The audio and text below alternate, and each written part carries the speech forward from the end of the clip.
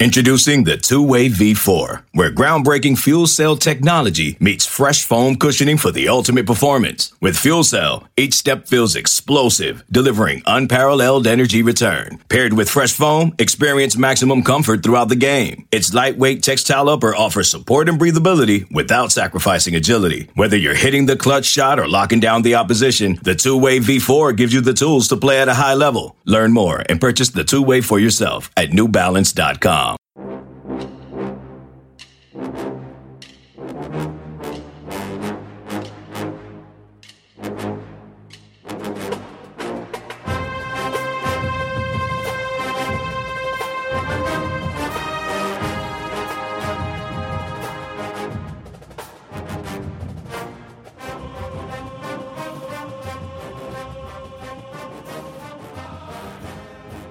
Good morning, Bucknutters. Welcome to the Bucknuts Morning Five here on Friday, October 8th, 2021.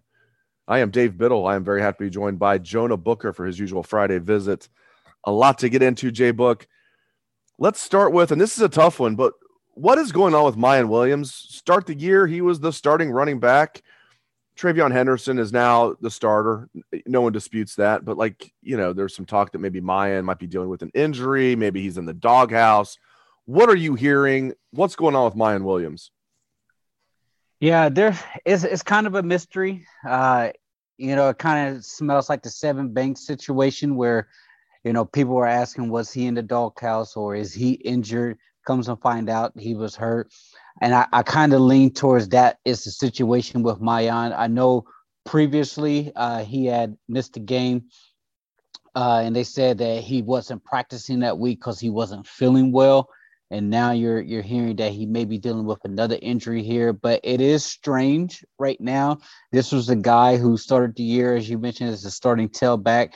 And you look at Miyan, and he's one of those underrated guys, a three-star guy that had to really work for what he had. And he came in here to the season, had an excellent game against Minnesota. So it kind of puzzles me to figure out what's going on here. Is this a legitimate injury or is he something more going on here? And if I had to make my guess, I would think that he is dealing with some type of injuries.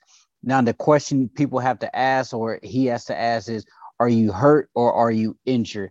Are you dealing with a pain issue, or is your injury serious enough that it's keeping you out of the game?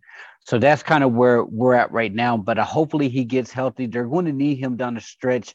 I know there's been some type of grumblings floating around the message boards and Twitterverse, wondering if is Miyan really happy right now with his role, considering the emergence of Trey Henderson.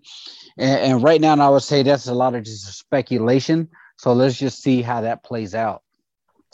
I want to get into talking about Emeka Egbuka. He looks tremendous out there. I mean, now, he looks tremendous as a wide receiver, number one wide receiver in the country coming in to this year, the 2021 class. Of course, he's got studs in front of him like we've never seen with Garrett Wilson and Chris Olave and Jackson Smith-Njigba, but I still think he's going to be a tremendous wide receiver. Let's focus on Emeka as a kick returner, which was his main role this year, really. Emeka Egbuka is the best kick returner, ... since when, J-Book? For Ohio State. Ohio State. Yeah. If we're going to put it out there, I mean, you have to throw names of Teddy Ginn that was out there that was a threat to really break it at any point. And the thing about Emeka is he can go the distance if you give him enough lane. He doesn't have that top end speed that Teddy had, but his vision, his ability to get to point A to point B in a hurry is special. And you really have to like that about a younger guy who's fearless out there. And the one thing that I took out of Ryan Day's press conference when talking about him was he said he takes his job extremely serious. And that's what you want to see. If a kid is willing to be all in and he's taking his job serious when it comes to special teams, once his time comes and his number's called and he's going to be eventually a full-time starter at the wide receiver position, he's going to give you everything he has and he's going to be all in. And those are the type of guys that you want to have in a locker room, because if a guy can really dial himself up to be all in when it comes to special teams as a younger guy, that type of example carries weight in the locker room. What do you think of the job Matt Barnes is doing so far? The jury is still out. I mean, he's, Tulsa, that was his first time calling the defense, didn't look good. Akron looked great, but, Akron. Rutgers, that was encouraging. Rutgers is not a bad team. They're not a great team. And really, defense is more their calling card than offense, but still, defense looked really good against Rutgers. So I know we won't know for a while, but where are you at right now on Matt Barnes, the changes he made, and kind of forecast it going forward? Are you confident in Matt Barnes? I'm getting there, Dave. It's starting to really look like a team that's finding their footing when it comes to defense. I just think that Kerry Combs was in over his head when it came to calling the defense. He would not make adjustments to what the offenses were doing, and you're seeing the adjustments. The thing that I really like about what I'm seeing from Matt Barnes' defense is, one, they're more fundamentally sound. You're seeing guys set the edge.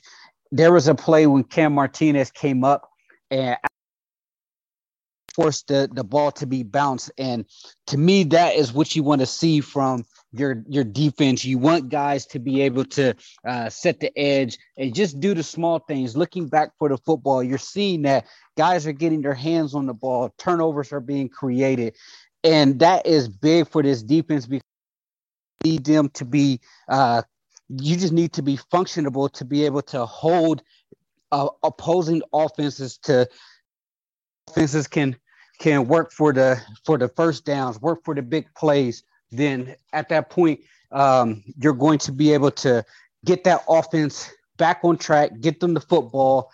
And so far, Matt Barnes is doing a good job. He's showing that he knows what he's doing. And if they can keep it up, this is going to be a really good football team heading down the stretch into the Big Ten season when at the end of the day, when it comes to November, the question is, can you stop the run?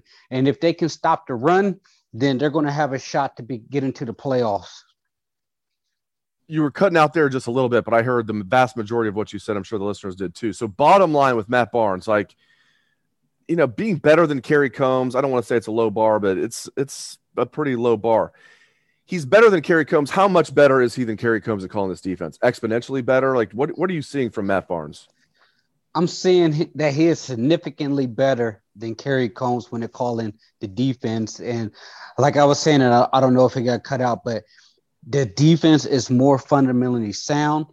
They're attacking. They're showing more looks. They're switching it up. They do a great job of making offenses earn it and work for it. The thing with Kerry Combs and the single high safety is they were a high risk, high reward defense. And we're too young to be playing that type of defense. Whenever this defense goes to a double high safety, you're seeing offenses have to really work for it. And the main thing that you're seeing, the biggest change is they're getting their hands on the football compared to when Kerry Combs was a defensive coordinator.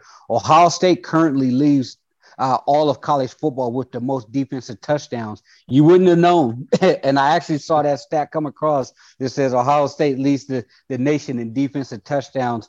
And that happened under Matt Barnes' leadership.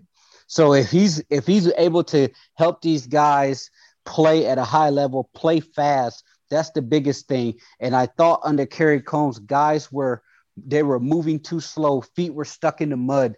They weren't reacting quick enough. And you saw the linebackers, Darren Lee and Bobby Carpenter and Josh Perry on social media.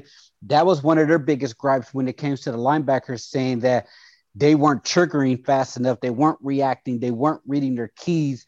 And that was under Kerry Combs. And you're not seeing those same complaints right now under Matt Barnes. Let's talk about Ronnie Rocket Hickman. Now, he leads the team in tackles by a wide margin, by 14. He's got 44 tackles. The next closest is 30. This kid's getting it done as a third-year sophomore. Now, listen, I've said before on the show and, just to my friends on radio shows, tackles can be the most overrated stat in football. You can almost get run over and the guy can trip over your face mask and you can get, credited with the tackle. But when you're leading your team in tackles through 5 games, that's not an accident. When you were Antoine Winfield back in the 90s, having over 100 tackles as a corner, that's not an accident. So I go both ways on this. It can be overrated, but I love what I see out of Ronnie Hickman. When I see that he's not just leading the team in tackles, he's leading it by a wide margin. this kid is breaking out as a superstar. We also see that he's had a pick six. I love his attitude. You have to have some swag out there. As you know, being a former DB yourself, I'm sure you were walking around there high stepping all around the field, Jay Book. I love what I'm seeing out of Rocket Hickman, man. Yeah, he definitely plays with attitude, and that's what you want to see from someone out there. You want to have a couple bad boys that'll go out there and play with a little swag, and that's what you have from him. When I was seeing all of the tackles that he was making, Dave, early on in the season, my first instinct was that's not necessarily a good thing because that means that your linebackers aren't making plays. But as you further watch the games and as the season progressed, he's just a guy that makes plays. There are times where his angles aren't perfect and he may be out of position at times, but give me a guy who's going to go 110%. They're going to give max effort. They're going to bark it up a little bit out there on the field. And if push comes to some, he's going to lay somebody out and put them on their butt. Give me those type of kids all the time. Will they make mistakes? Absolutely. They're going to make a mistake here and there, but for the most part, their athleticism and their play is so high when it comes to their upside that I would take those kids who are going to run through a wall for the football team anytime, any day. No doubt about it. We will get down to brass tacks in a moment. We'll give our predictions for Ohio State against Maryland, high noon tomorrow at the Horseshoe.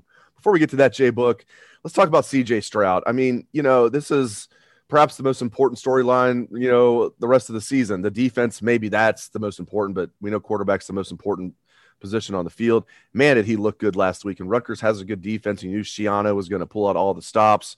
I know it's one game. Where are you at on C.J. Stroud? Did he silence his doubters and kind of just forecast what you expect the rest of the season out of C.J. Stroud? I absolutely think he silenced his doubters. There's no doubt in my mind that he is quarterback one here. The way he performed against Rutgers, the flashes that you saw, Dave, if he can continue that type of progress, that tells me that they're dealing with something special here. And I have to question how serious was that shoulder injury? How much of a break was actually needed? And we had talked several weeks ago, and Dave Repston of the Big Ten Network has said that when the Big Ten Network visited Ohio State during summer camp, he was battling with that shoulder then. They were trying to manage it and rest it. So it was an ongoing issue. With him getting that week off, he looked like a totally new player. I mean, you watched the mechanics, the feet were set. He was throwing balls in stride. He was throwing guys open. You weren't seeing the inaccuracies. He kept the ball on a read, which when I saw him keep that read, Dave, I was up on my feet screaming like, finally, he kept a read, and it's on film that's going to make defenses respect Ohio State whenever they go into their read packages. But if you look at his stats and his efficiency, I think if I was looking at it this week, he's fourth in the NCAA when it comes to quarterback efficiency.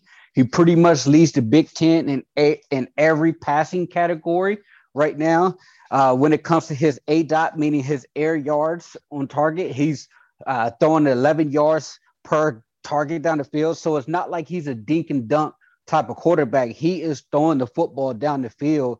And if he continues to progress under Ryan Day, I truly think that he's going to have a magical year. Vegas, they tend to agree. If you look at the Heisman odds, he had the biggest jump from last week to this week when it came to the odds. So he's now up to, I believe, third or fourth. He's right in there, depending on which site you look at with Spencer Rattler. And the thing that you have to really be encouraged about, Dave, this allows Ryan Day to start opening up the playbook. When your quarterback can start making those throws that you're expected to make, it allowed Ryan Day to go deep into the playbook, and they don't have to be so vanilla. Now you have to account for TreVeyon Henderson, the guy who's averaging a first down every time he touches the football. But you can't crowd the box now because C.J. Stroud is lighting you up in the passing game. So hopefully he can parlay this Maryland game into another big game and continue to build that momentum as we head into the meat of the Big Ten schedule. We're just a little more than 24 hours away from kickoff. Buckeyes against Terrapins at the Horseshoe tomorrow, high noon. Big noon kickoff on Fox for those watching on TV. Let's give our predictions here. So the Buckeyes are favored by 21. It opened at 20, so the money is going to the Buckeyes a little bit. Buckeyes favored by 21. as we sit here right now recording the show. So they're favored by 3 touchdowns. J-Book, I have the Buckeyes winning by 4 touchdowns. My prediction is Ohio State 52, Maryland 24. I feel like Ohio State's going to take it to the Terps. I won't be surprised if it's worse than that. I'll be more surprised if it's closer than that than I would be if it's worse than that. But my prediction is Ohio State 52, Maryland 24. How do you think this game is going to go, and what is your prediction, sir? I have it Ohio State 48-17.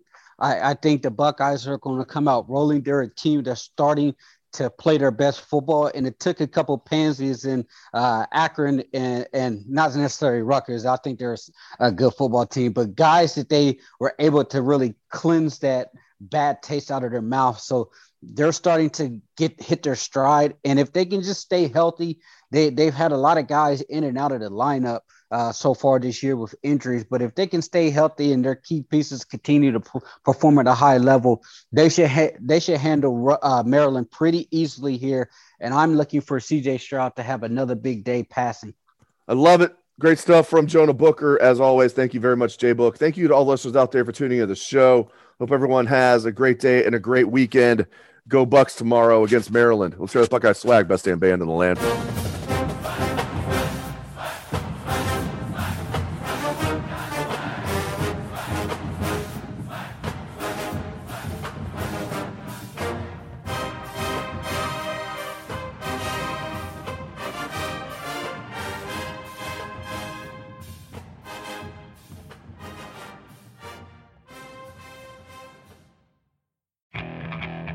Okay, picture this.